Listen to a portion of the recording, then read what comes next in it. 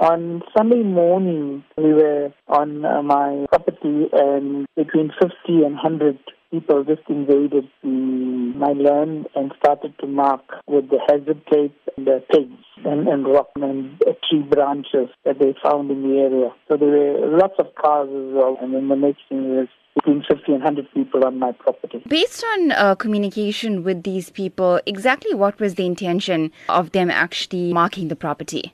I spoke to a few of them, and they said, no, they're just taking over the land. I must speak to Peter from the ESF. I called up Peter, and then he said he'll come and see me. He came through and he saw me about 15, 20 minutes later, and I asked him what's going on. He said, I must speak to the government, and we'll try and sort something out. Have you since reported the incident to the police? Yes.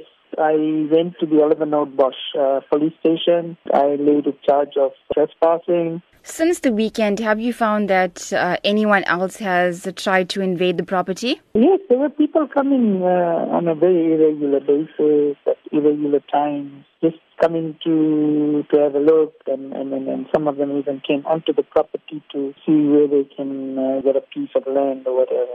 At the moment, I've put on new fencing. I'm putting on some gates. Yes, I'm obviously trying to stop any form of invasion or free entry into my property. What is the concern on the part of yourself and your family going forward now? Well, we felt very unsafe. We didn't obviously confront anybody or do anything. The thing is that we were just very afraid of the situation.